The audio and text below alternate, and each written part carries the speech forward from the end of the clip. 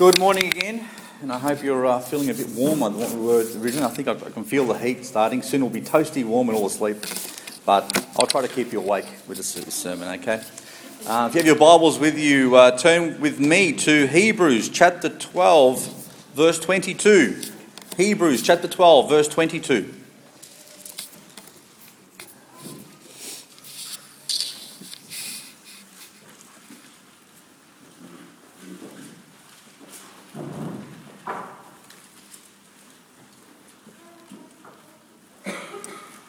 We'll read from verse 22 to 24 this morning. Read with me.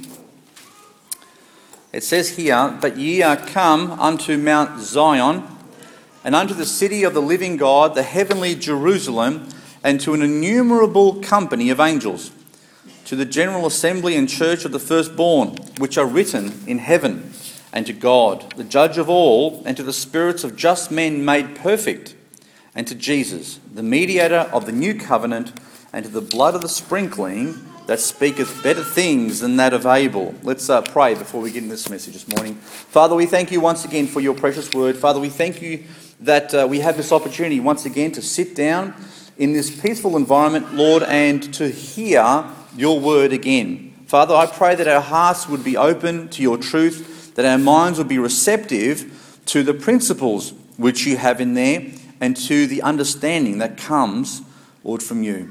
Father, we just pray that, more importantly, that we would apply those truths that we learn to our own lives and indeed live them out. Lord, I pray that you would bless me as I deliver this message, that I might be a blessing to my brothers and sisters here. And may the Lord be, our Lord and the Saviour, be glorified through this message this morning. In his name we pray. Amen. During the 16th century, there was a king, Philip of Spain, King Philip II, who didn't have a very good reputation. He was quite a nasty character. And he had conquered quite a large portion of Europe, and the Dutch people came under that particular rule of his. And during that 16th century, the Dutch people actually revolted. They rebelled against his rule, so Philip sent a pretty large army to go and suppress the rebellion. Now, Rotterdam held out for quite a time, but eventually capitulated to the strength of the actual army that he had sent. And after the actual failure of this rebellion, the soldiers which had been sent by King Philip were going house to house, breaking down doors or knocking on doors, breaking in and basically doing some pretty nasty things to people, killing them and murdering the young men of the town and those sorts of things. And there's a story about a particular group of men and women and children that were hiding in a corner house, and they were waiting for these soldiers to come down the street as they were going house by house by house by house.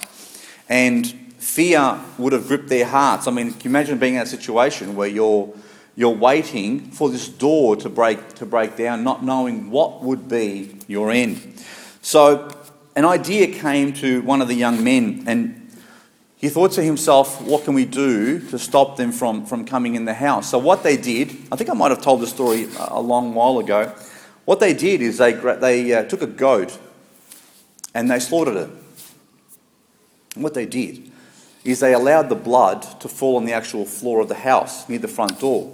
And what they did is they then swept that blood under the door, so it actually went out into the street.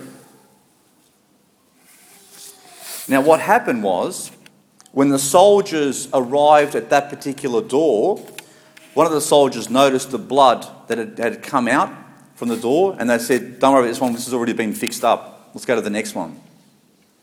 So the fact that they'd killed that goat and that blood that was actually pouring out from that front door, they were able to get saved because of the blood that was shed.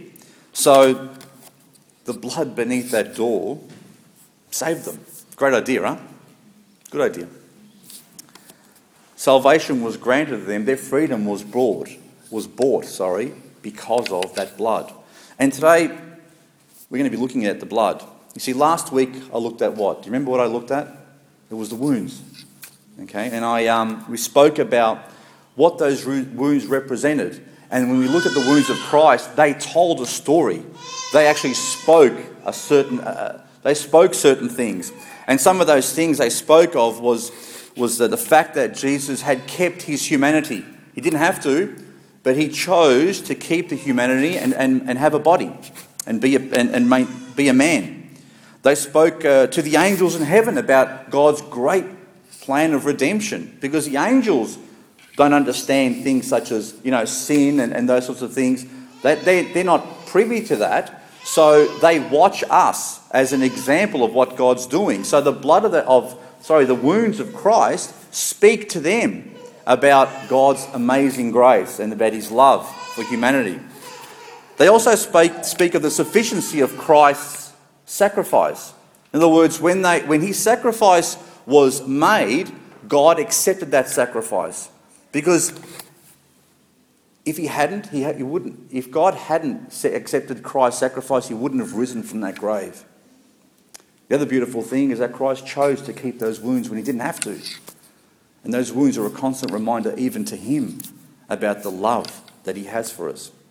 So, we spoke about the scars or the wounds that Christ has even now in heaven. And at one point of the sermon last week, I compared those wounds and the way they speak to the blood of Abel that was shed, and how the blood of Christ actually speaks more and better things than that. So today I want to be looking at that in a bit more detail, about now what the blood of Christ has done. Because as I spoke this morning, the way a person lives, what a person believes about what they have to do as a Christian will depend on what they believe Christ has done for them on the cross. See, if you don't believe that sacrifice was sufficient for you, you will go back to what Paul says, the works-based salvation, when he berated the Galatians and said, "Who has bewitched you here? Who has caused you at one stage to think that you are saved by simply having faith in what Jesus has done for you, to trying to keep the law yourself?" And this is a challenge, even for our culture, even for any culture, because our own pride tells us we have to do it. We have to do it. So, today I'd like us to look at what the blood of Christ has done for us, because the blood of Christ indeed speaks better things than the spilt blood of Abel. Spilt blood of Abel was innocent blood that was shed, and so was Christ. But Christ's blood has done so much more. And something interesting I found out in the Bible, you know that in the Bible we speak of the love of God, and the love of God is important, right? Very important in the Bible. In the whole scheme of things, it was God's love that sent his Son to this world to save us. You know, there are 290 references to love in the Bible. 290 times it speaks of the love of God, which is quite a number, 300 times. But there are 1,300 references to the atoning blood. There are a lot of references about that blood and what it's done and what God expects that blood to do. So, I'd like us to look at what the blood does for us. Turn back with me to Genesis chapter 9, verse 3, as we go back and do a little bit of foundational work and talk about what the blood did in the Old Testament.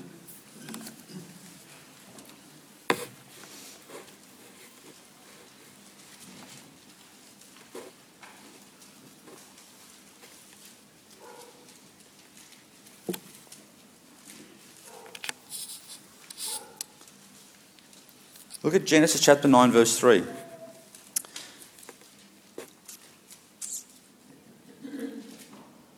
The Lord says, "Every moving thing that liveth shall be meat for you, even as the green herb have I given you all things. But flesh, with the life thereof, which is the blood thereof, ye shall not eat. And surely your blood of your lives will I require. At the hand of every beast will I require it, and at the hand of man, at the hand of every man's brother will I require the life of man. Whoso sheddeth man's blood, by man shall his blood be shed. For in the image of God made he man. And you, be ye fruitful and multiply, bring forth abundantly in the earth and multiply therein." Now, God says in this particular passage over here, there is something special about blood. And he actually says that the life is in the blood. You might say, well, that's true in a sense, isn't it? I mean, if you look at it logically, it's actually true. But you might say to yourself, well, but if my heart wasn't there, I'd be dead. If my brain isn't there, I'd be dead. There'd be a lot of other things that seem to connect with life as well. But God says, or God has blood as the life force of a person. And it actually makes sense because blood is an amazing thing when you think of it. When you actually look a little bit more about blood and its chemistry and what it actually does, it's absolutely amazing. Blood in our bodies contains all the nutrients and the oxygen that keep the whole body working. If you took our blood, you'd be dead. You'd be obviously dead. But if there was no blood, your muscles couldn't work. You couldn't lift a finger because the blood carries the oxygen to your muscles to be able to work. It carries around the glucose. It carries around all the nutrients your muscles need to operate. It is absolutely vital for the running of your muscles. The lungs, in fact, we'll look at a few organs over here, and if you look at the organs and what they do, they either require completely blood to just run, or they're there working on the blood to keep the blood filtered or whatever. So if you look at the lungs, what do the lungs do? You breathe oxygen into your lungs. Where do you think that oxygen goes? Into your blood. That's the point of your lungs. The whole purpose of your lungs is to breathe in oxygen so it can then be transferred to your blood, and your blood then carries oxygen around your body. What do your stomach and intestines do? They deliver the nutrients to your blood. So your blood then carries those nutrients to the rest of your body. What do your bones do? Your bones create even more blood. They actually create the blood in the marrow. What does your heart do? Your heart just pumps the blood around your body. That's all it does. It's just a pump. And it pumps the blood around your body. And when people die of a heart attack, right? Because your blood stops circulating. If you could keep, when they operate on a person with a heart problem, they've got a machine that keeps the blood flowing around the body. Okay, so your heart isn't even critical to you being alive, because as long as you keep that blood moving in your body, as long as it's oxygenated and it has the nutrients it needs, you can stay alive for a very long time. So the blood is critical to life, and life is truly contained within it. We had the situation of Simon's dad a little while ago, who was losing blood internally. They couldn't put it in fast enough because he was actually losing it. And if that continued, he would have died. And to shed blood in this particular passage means to take the life of someone. It doesn't just mean that you bleed and then you stop the bleeding. It actually means to take the life. So shed blood enough that the individual or the animal actually dies. And God says, if you turn with me to Leviticus chapter 17, so God has told us that the life is in that blood.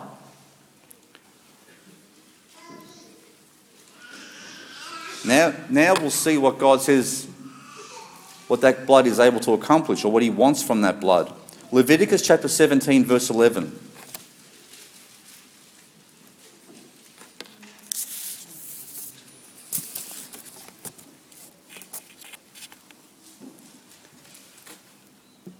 It says there, for the life of the flesh is in the blood. There we go. Okay, so we know that again.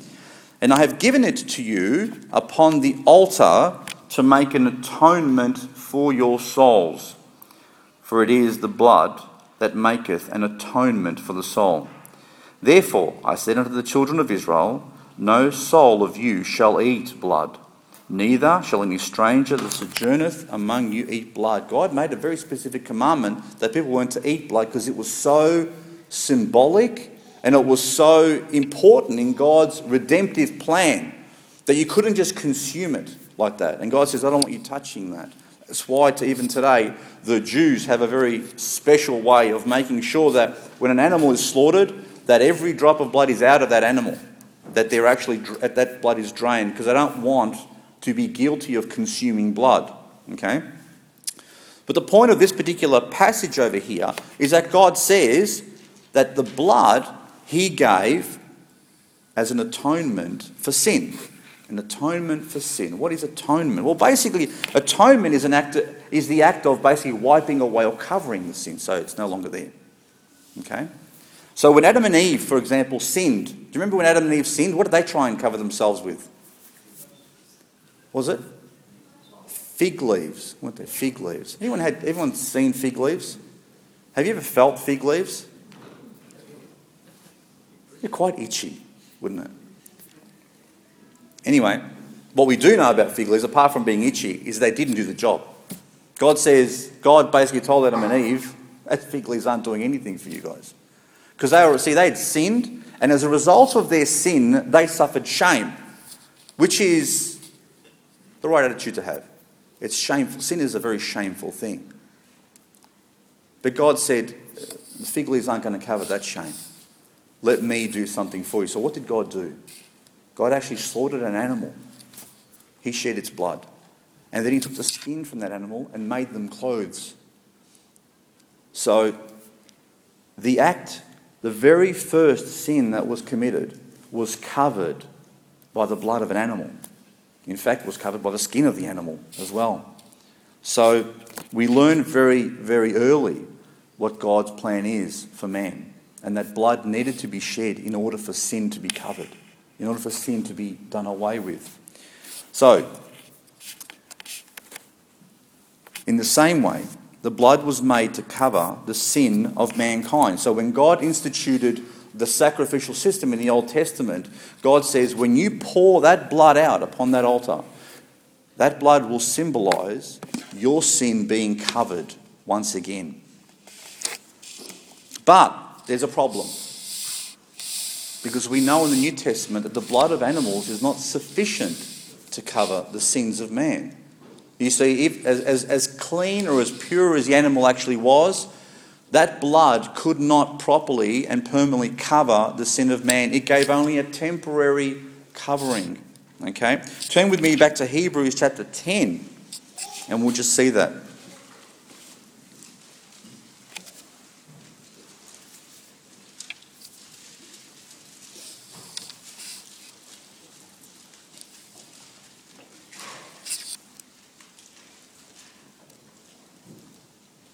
Hebrews 10 verse 1 says, "For the law, having a shadow of good things to come, and not the very image of the things, can never, with those sacrifices which they offered year by year, continually make the comers thereunto perfect.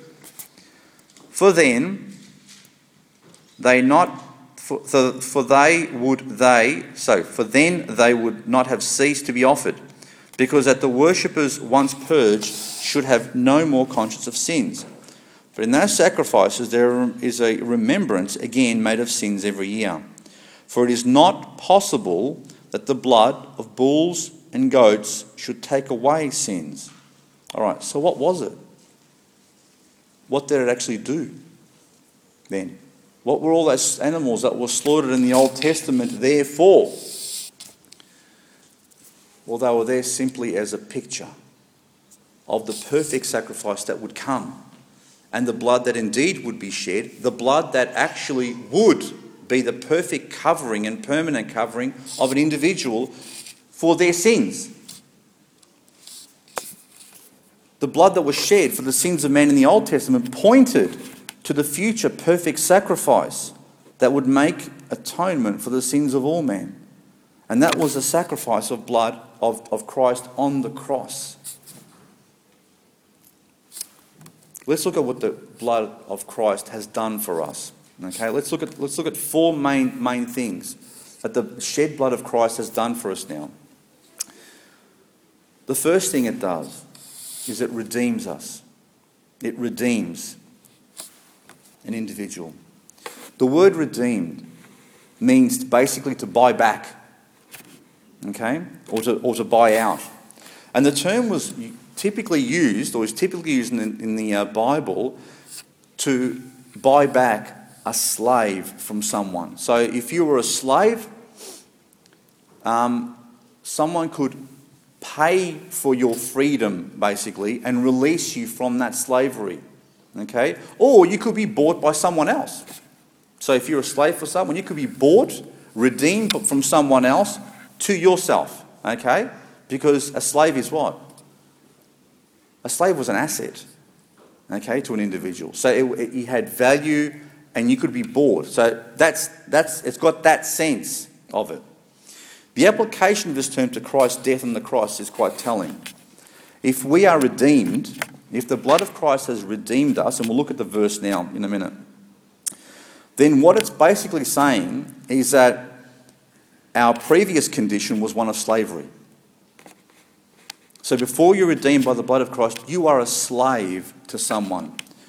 And that God has purchased our freedom by that blood to something else. So turn with me to 1 Peter chapter 1, verse 18.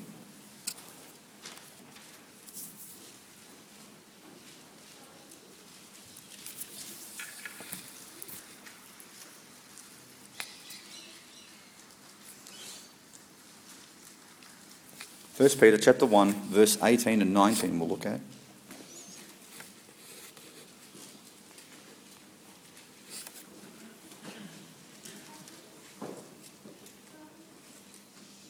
And we'll have a look at, this will be our first clue as to what we've been redeemed from.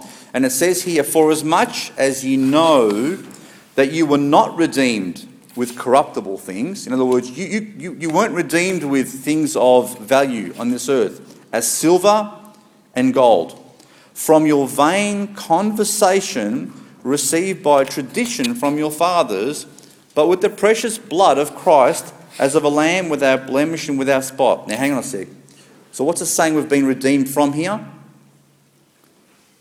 Our vain conversation. I know plenty of vain conversations that happen every day around the place. Arguments and discussions that just go around in circles that don't go anywhere. Is that the conversation it's talking about? No, it's actually talking about your life, your lifestyle. And Peter's saying over here that there was a particular lifestyle, there was a particular way of living and understanding, there was a particular worldview that people have that they've received from the traditions of their fathers, which was vain. In other words, absolutely useless. So it says that Christ's sacrifice or Christ's blood has redeemed us from a particular lifestyle or belief system that we had to something new. Now your belief system, the way you live, the conversation which you have, and that word conversation is just about the way you live around everyone else, okay, is directed by what you believe and has certain consequences in the way you act with people. All right? Now a vain lifestyle means what? A life with sin. A life where sin isn't dealt with. A life that is not pleasing to God. And if your life isn't pleasing to God, then your life has sin in it. Now turn with me. So it basically says here that blood has redeemed us from a vain lifestyle, a useless lifestyle that wasn't pleasing to God, to something else. Turn with me to Ephesians chapter 1, verse 6.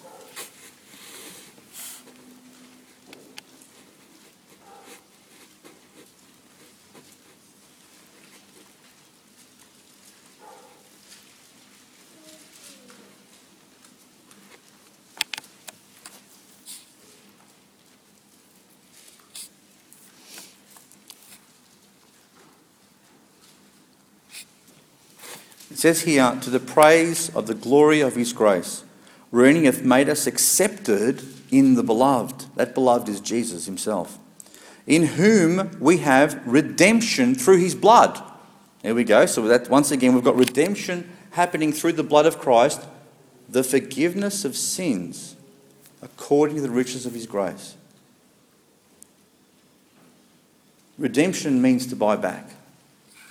Now there's a lifestyle that we were living, that we were redeemed from, And there are certain things in that lifestyle that are synonymous with that lifestyle. And Paul confessed it as well, that the lifestyle he had before he counted as dung. And he was redeemed from that sinful lifestyle to a lifestyle of grace and forgiveness. So what are you redeemed from? You're redeemed from your sin. You are free from being a slave to a lifestyle that's epitomised by sin, to a lifestyle that's epitomised by grace and service to the Lord Jesus Christ. That's what we're redeemed from. We are bought. At one stage, we were slaves to Satan and sin. We were slaves to the flesh and the world. That was our lifestyle. That was what we typically lived, and that's all we knew. That was our conversation in this world. Now we're actually being bought out of that. The price has been paid. We have been rescued from that situation, and we've been given a new lifestyle now, which is not epitomised by sin anymore. It's epitomised by the love of God. So, what can be so valuable in this universe that it could buy back the entire human race from this sinful condition and lifestyle? What could pay such a heavy debt that goes back to the Garden of Eden and counts every person that has ever existed and what they've done and what lifestyles they've lived? What is so valuable to be able to pay for that and redeem from that? It's the blood of Christ. The blood of Christ is the most precious thing that you could ever imagine. To God it is, because God understands that His only begotten Son shed that blood, and that blood is what saved you and me from eternal damnation. The blood redeems us. It frees us from the cruel slave master of sin. It also frees us from the condemning finger of the law. That law pronounced us guilty because we chose, the Bible says, we chose to put ourselves under sin, to become the servants of it. When Adam and Eve sinned in the garden, they chose to sin, and by doing that, they became servants to sin. And every other man and woman and child that's ever existed in history has a propensity to sin. Their natural state is to serve the flesh and sin. That's a natural state of man. So we had to be rescued and redeemed from that natural state and be given a new, what the Bible says, a new character, a new nature. That's what the Bible says, that we are new creatures in Christ Jesus, because God had to plant something new in there. The old is no good. Our flesh cannot be redeemed. It has to be destroyed. That's why God had to plant. When He saves an individual, God plants a new nature in that person. And that's what we seek. When we come to church, when we read God's Word, when we pray to the Lord, when we seek to grow, you know what we're growing? That new nature. You're not reforming your old nature, you're growing your new one. You and I now have two conflicting personalities within us. And God wants us to feed the new one that He's given us. And I've often asked the question, I think I've probably asked it in church a couple of times here as well, which is the real me? Which is the real you? Is it the flesh? Is it the old me? Or is it the new me? Well, God's Word says it's the new you. And the new you, once it's been planted, once it's taken root in your heart, that's it. It's there to stay.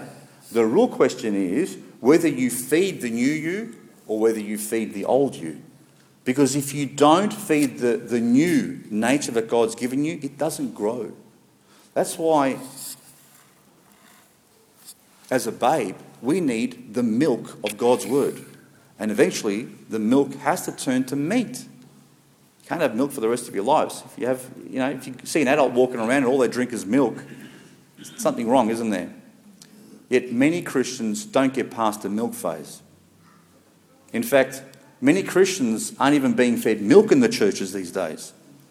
More like skinny milk. Which is sad when you think of it. Because if you had a baby needs nutrients, doesn't it, to grow.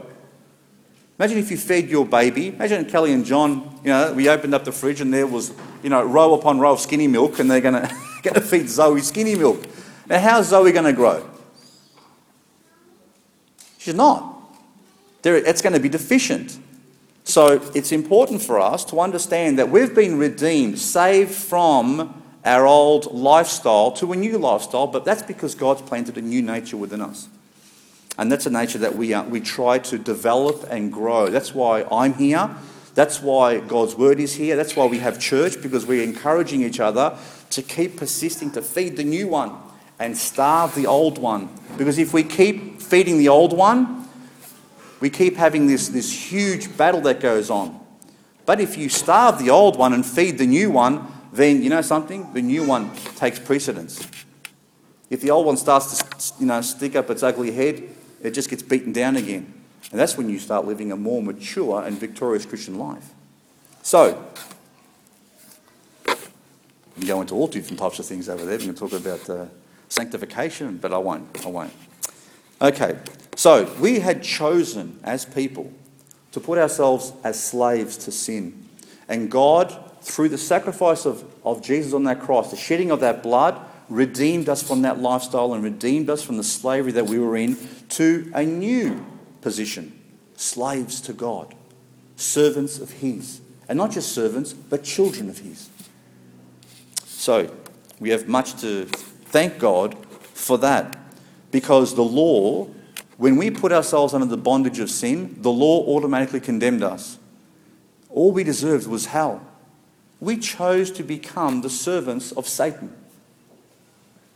And God says, I'm offering you to buy you back to me. God didn't have to save us. God should have simply condemned us, and the law did.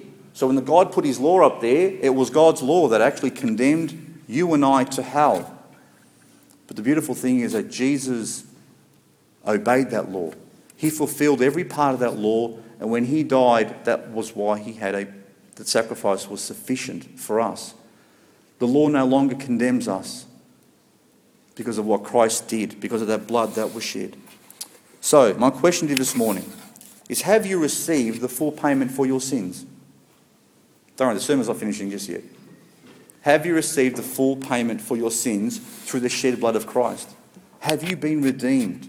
Do you know that? Do you know that you are no longer a slave to sin? You no longer need to serve sin. But if you have indeed been saved and redeemed by the blood of Christ, you have not just the ability, but you have the responsibility to live as a child of God and not as a slave of sin. We are now slaves to what the Bible says is righteousness.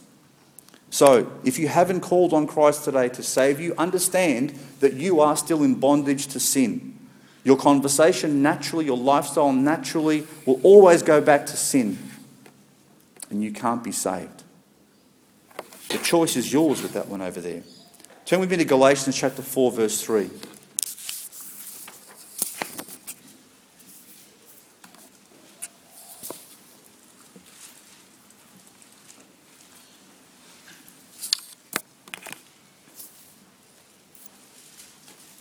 Galatians chapter 4, verse 3. This will just wrap this idea up for us just at this stage. It says, even so we, now listen to this carefully, even so we, when we were children, were in bondage under the elements of the world. But when the fullness of the time was come, God sent forth His Son, made of a woman, made under the law, to redeem them that were under the law, that we might receive the adoption of sons. And because ye are sons, God has sent forth the Spirit of His Son into your hearts, crying, Abba, Father. Wherefore thou art no more a servant, but a son. And if a son, then an heir of God through Christ. That's what God has done for us. God has redeemed us from bondage to this world and has freed us to become His children again. That's what that shed blood has done for us. We are free now to be slaves to righteousness, to goodness. That should be our natural state now. And if it's not, it means that we're feeding the flesh too much. It means that we're giving it too much liberty. It means that we're either feeding the flesh too much and not feeding our spirit enough. So the question is, if you're struggling with your walk, there's either two things that are happening or a mixture of both. You're not feeding your new nature enough. You're not committing to serving God enough. You don't understand what God requires of you, and you need to understand what the Bible says about that.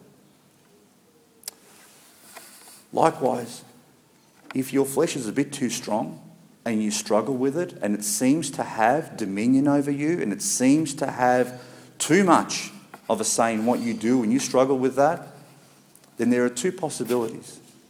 First possibility is you may never have been redeemed. The second possibility is that you've allowed it to grow too big. You haven't killed it. You see, when the Bible says that we had to die daily, we had to die to ourselves. That happens daily. Every morning we wake up, the flesh wakes up with us.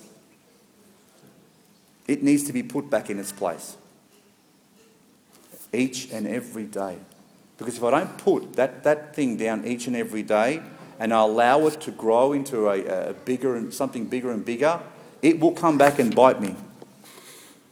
There's an Italian saying that I think I've shared with you before, and it says that things that, and it sounds probably better in Italian than English, things that are allowed to go on, or things are allowed to grow, turn into serpents. In other words, if you got a little problem, but you let it go for a really long time, it'll turn into a serpent, it'll come back and bite you. It'll become a much bigger problem later on. And that's what the flesh is like. If you ignore it, if you think that it's not going to do anything to you, if you don't actively kill it every day and feed that spiritual part of you that God's planted there, then it will one day rear its ugly head and cause problems. So, the first thing that the blood of Christ does is it redeems us. The second thing it does, turn to Revelation chapter 1 verse 4.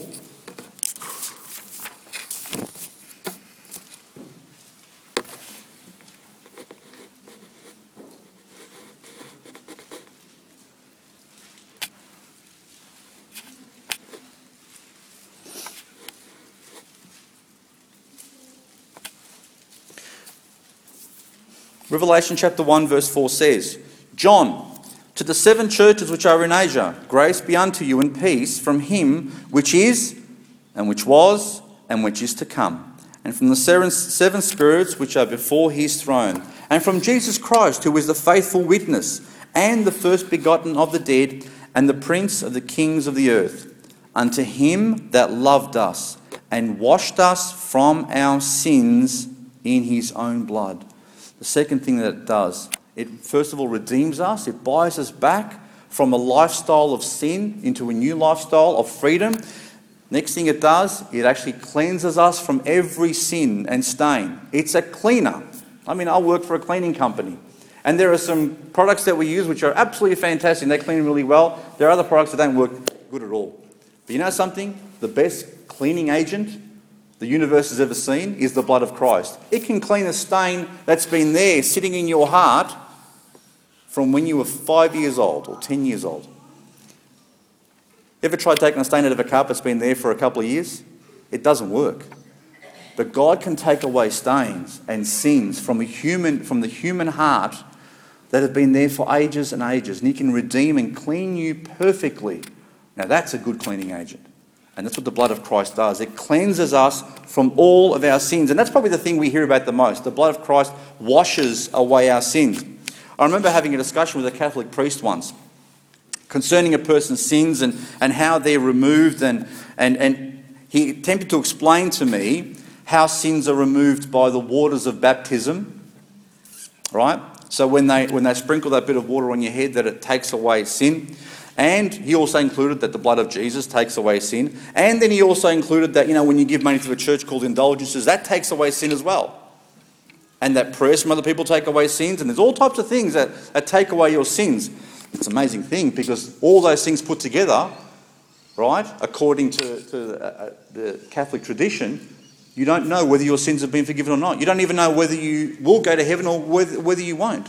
Now, the sad thing is with all of that is that it's completely confusing.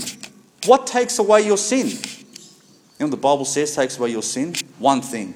And one thing alone. And that's the blood of Jesus Christ that cleanses us from sin.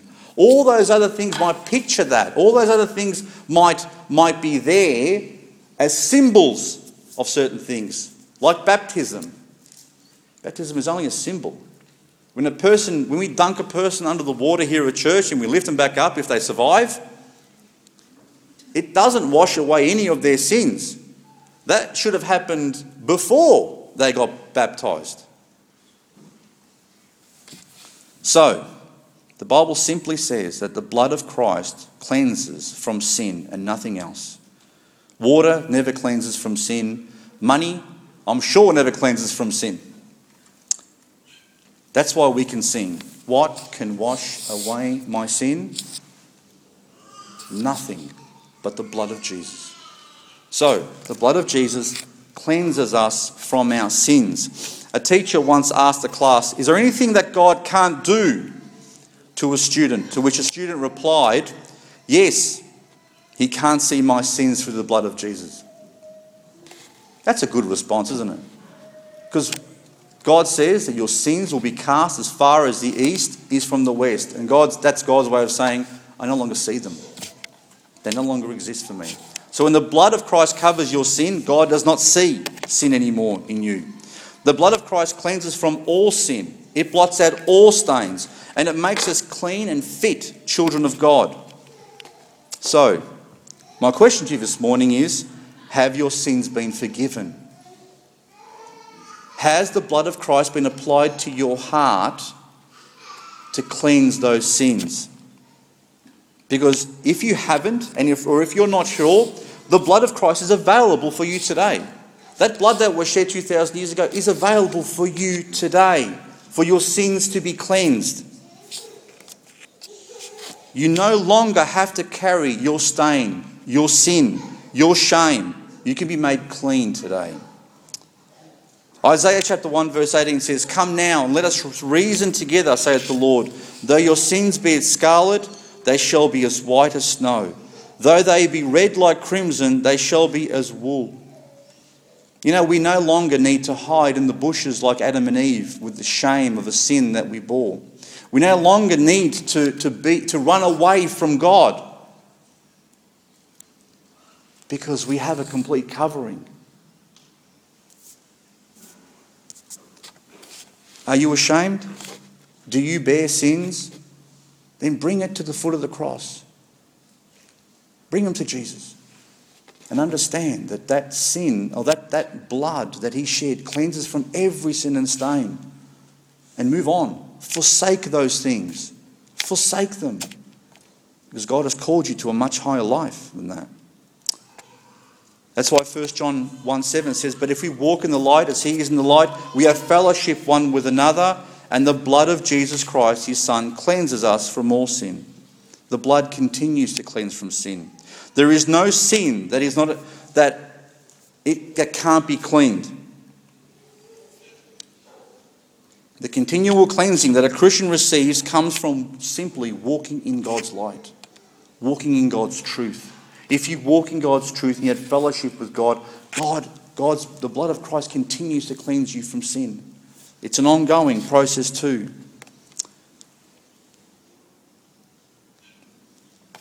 You know, Jesus knows all of our faults. When I was speaking with that young man before, he wasn't aware of his own faults. I saw things in him that he didn't see himself. And isn't that a problem that we all have? That it's easier for us to spot the sins and the weaknesses in other people. It's easier for us to see other people's faults, isn't it? It's altogether a lot harder for us to see our own faults. So the question, the problem that we have is that when we approach the throne of God, because the heart is deceitful above all things, we come to him thinking that we might even be all right. But yet there may be pride, envy,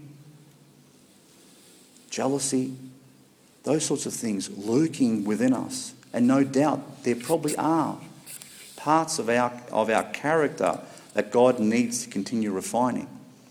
But the question is, this is where the blood of Christ cleanses from all sin. This is why we can have confidence. Because even though I'm different today than I was 10 years ago. And when I look back 10 years ago, I thought, how could I be like that? Yet 10 years ago, I thought I was all right. And in 10 years from now, I'll probably look back at my life now, the way I act, the way I think, and I might probably say to myself, and I hope I do, you know something? How come you were thinking like that? You should have been better than that. But you know something? As much as I hate to say it, right? I'm not perfect right now. And there are things that I know that are in my character that God definitely needs to work with. Now, there are things that I don't know. There are things that in my character, there are things that exist that I don't know about that God is still working with. He knows them. But the confidence I have is that even though I don't know them, that blood has got those things covered already. Because if I died today, okay, not knowing that there were certain things in my character that were still not suitable, I can still have confidence because of what Jesus did for me on the cross. And even though he's refining me and working with me, and that thing is a process that takes days and weeks, months and years. And sometimes I feel myself too thick in the head for God to deal with me. But the beautiful thing is that God is patient. So the blood of Christ continues to work on us. It continues to cleanse us. It continues to refine us. Okay? Next thing it does, the third thing it does, the blood of Christ brings us near. The blood of Christ brings us near. Turn back to Ephesians chapter 2, verse 12.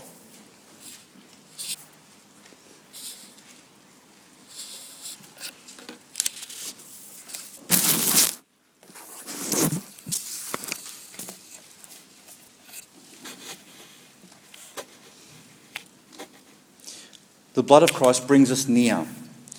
Ephesians chapter 2 verse 12 says that at that time ye were without Christ, being aliens from the commonwealth of Israel, and strangers from the covenants of promise, having no hope and without God in the world. But now in Christ Jesus, ye, who sometimes were far off, are made nigh by the blood of Christ. For he is our peace, who hath made both one, and hath broken down the middle wall of partition between us. So, the blood of Christ brings two parties that were once alienated from each other together. It brings us closer to God. At one stage we were running away and very far from God. The Bible says here that we were strangers from the covenants of promise, aliens from the commonwealth of Israel, having no hope and without God, whereas now we have hope. We have been included. We are close to God. The blood of Christ brings a person closer to God. It breaks down that barrier that existed. Not the barrier that God put up, the barrier that we put up. It's through the blood of Christ that we can now have a relationship with God. A relationship not just as friends or acquaintances, a relationship of family. We were once his enemies. We hated God. Whether you understand that or not, the Bible says that we were once his enemies. We refused to live for him. We refused his principles. We refused his laws. We refused who he was. We rejected him. We wanted nothing to do with him. In fact, we fought against him. Whether you understand that or not, we actually fought against God within our minds and with our words and our actions. We fought against him. And then God changed that whole thing around and made us his children. The blood of Christ, when it's applied to a person's soul, their sins are washed away and they now have a relationship with God. And not just that, it causes us to have a relationship with one another.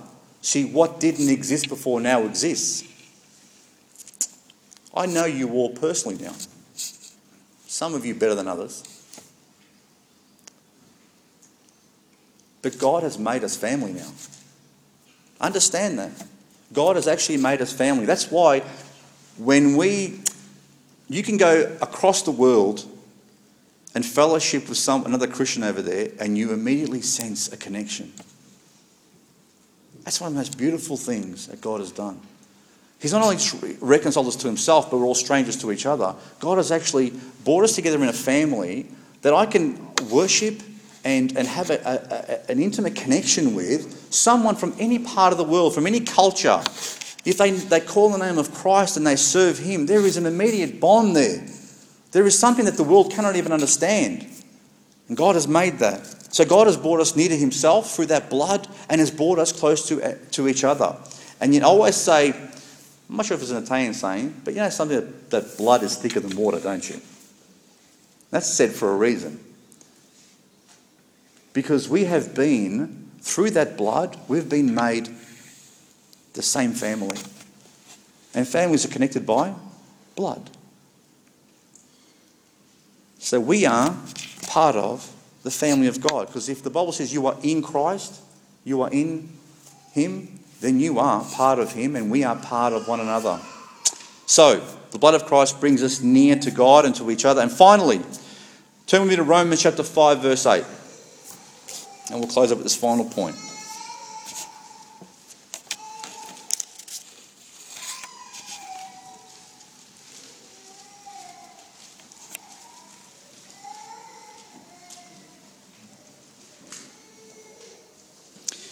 Romans chapter 5 verse 8 says, "But God commendeth his love toward us, in that while we were yet sinners, Christ died for us.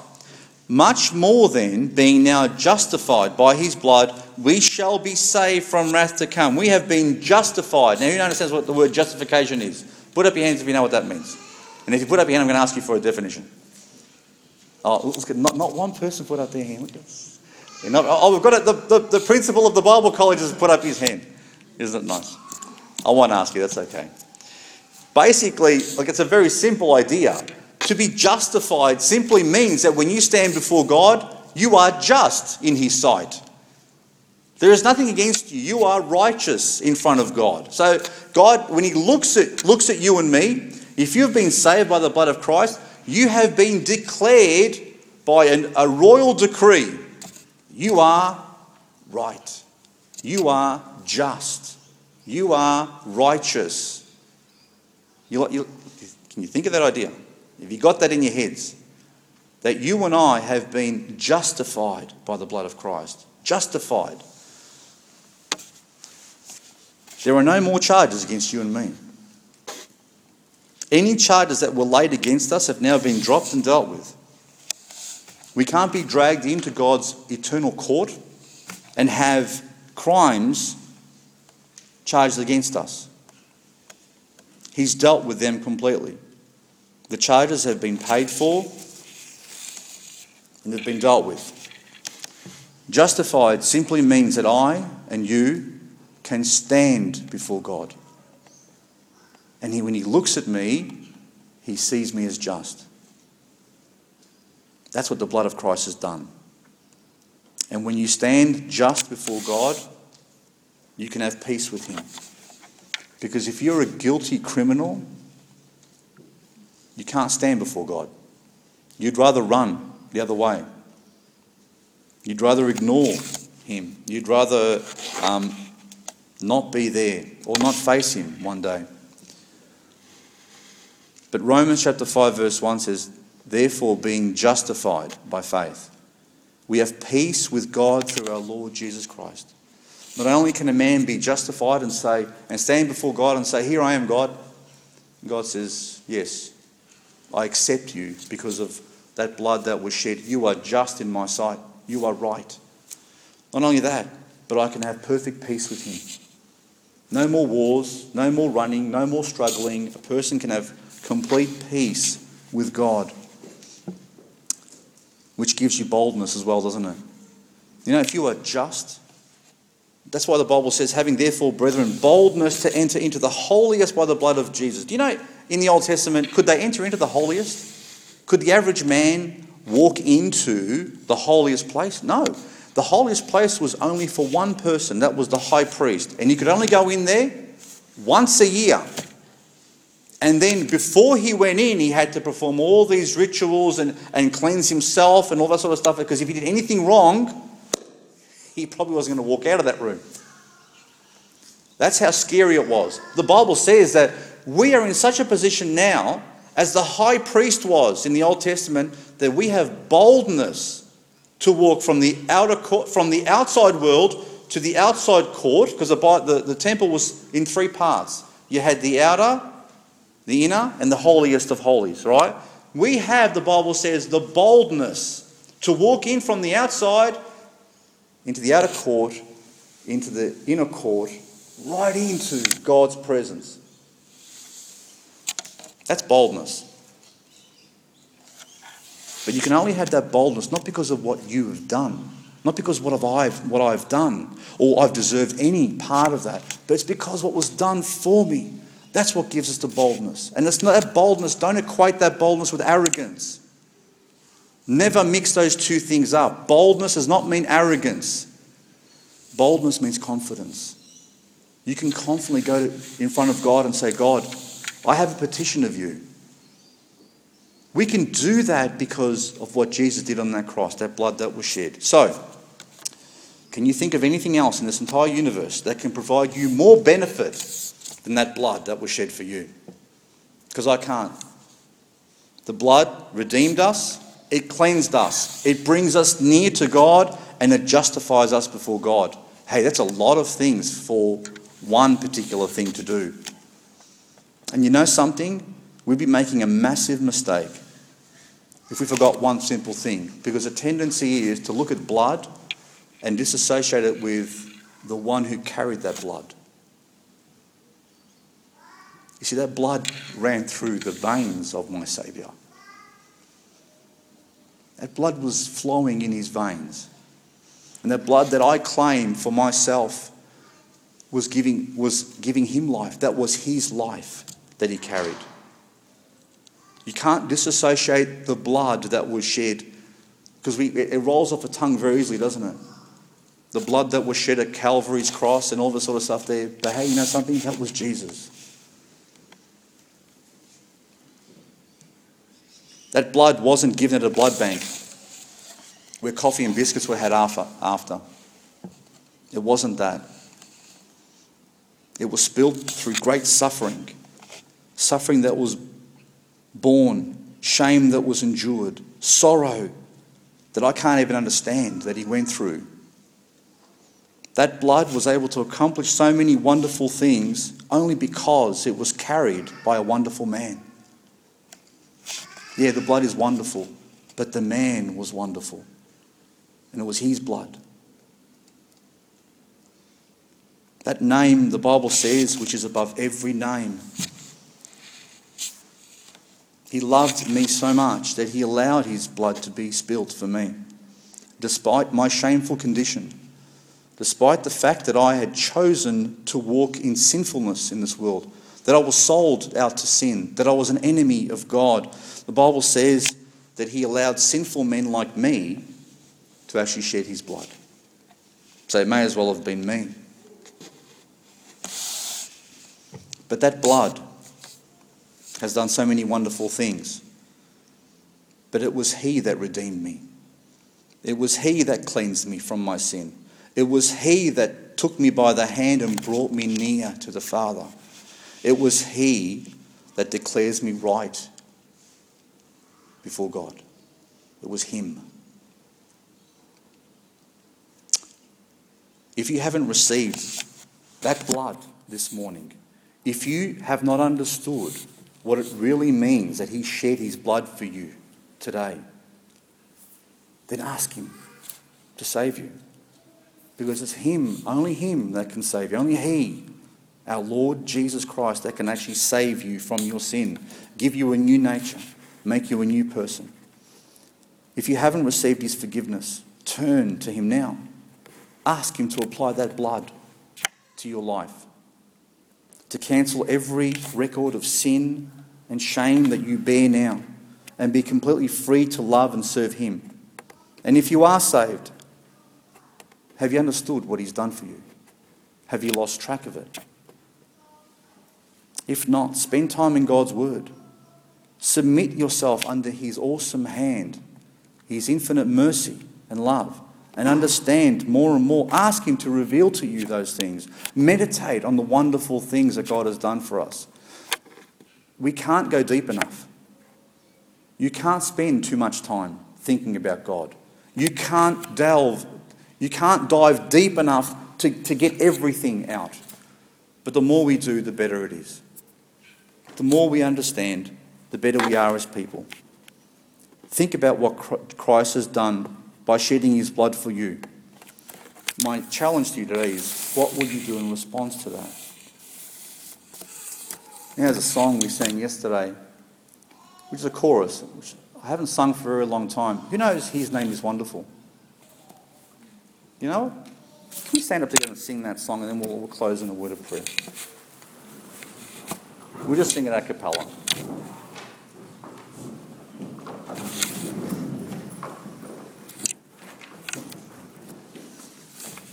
We'll just sing the song, and I want you to think about what Christ's blood has done for you today. And if you're not sure, please come and speak to me or someone else who can share that hope with you. Okay? Let's sing. His name is wonderful. His name is wonderful. His name is wonderful. Jesus, my Lord. He is the mighty King, Master of everything. His name is wonderful. Jesus, my Lord. He is the great shepherd, the rock of all ages. Almighty God is He. Bow down before Him, love and adore Him. His name is wonderful, Jesus my Lord. Let's pray. Father, we do thank You for this time. Father, we thank You for the faithfulness and love that our Saviour showed us by going all the way to Calvary's cross and shedding His blood for us. Father, that we would live lives that honour that sacrifice that was made for us. That we will live lives that are worthy of that calling which we were called. Father, that we would appreciate the blood that was spilled for us. That we would put Jesus first in every part of our lives. That there'd be nothing in our hearts, Lord, that cause Your name to be blasphemed. That in every possible way we would honour our Saviour, and Father, that Your name would be glorified. As we depart today, if there are any here, Lord, I just pray that You would convict their hearts, that they would turn from their sin and they would accept the wonderful sacrifice that was made for them. And if there are any here who are struggling, Lord, I pray that they would apply that blood to their heart, that they would understand what was done for them, and they would be able to come before Your throne in confidence, knowing that that blood is powerful. We thank You once again for this time. We ask that You bless us now as we spend some time in fellowship together, and for our business meeting as well. In Jesus' name I pray. Amen. You are dismissed. Thank you.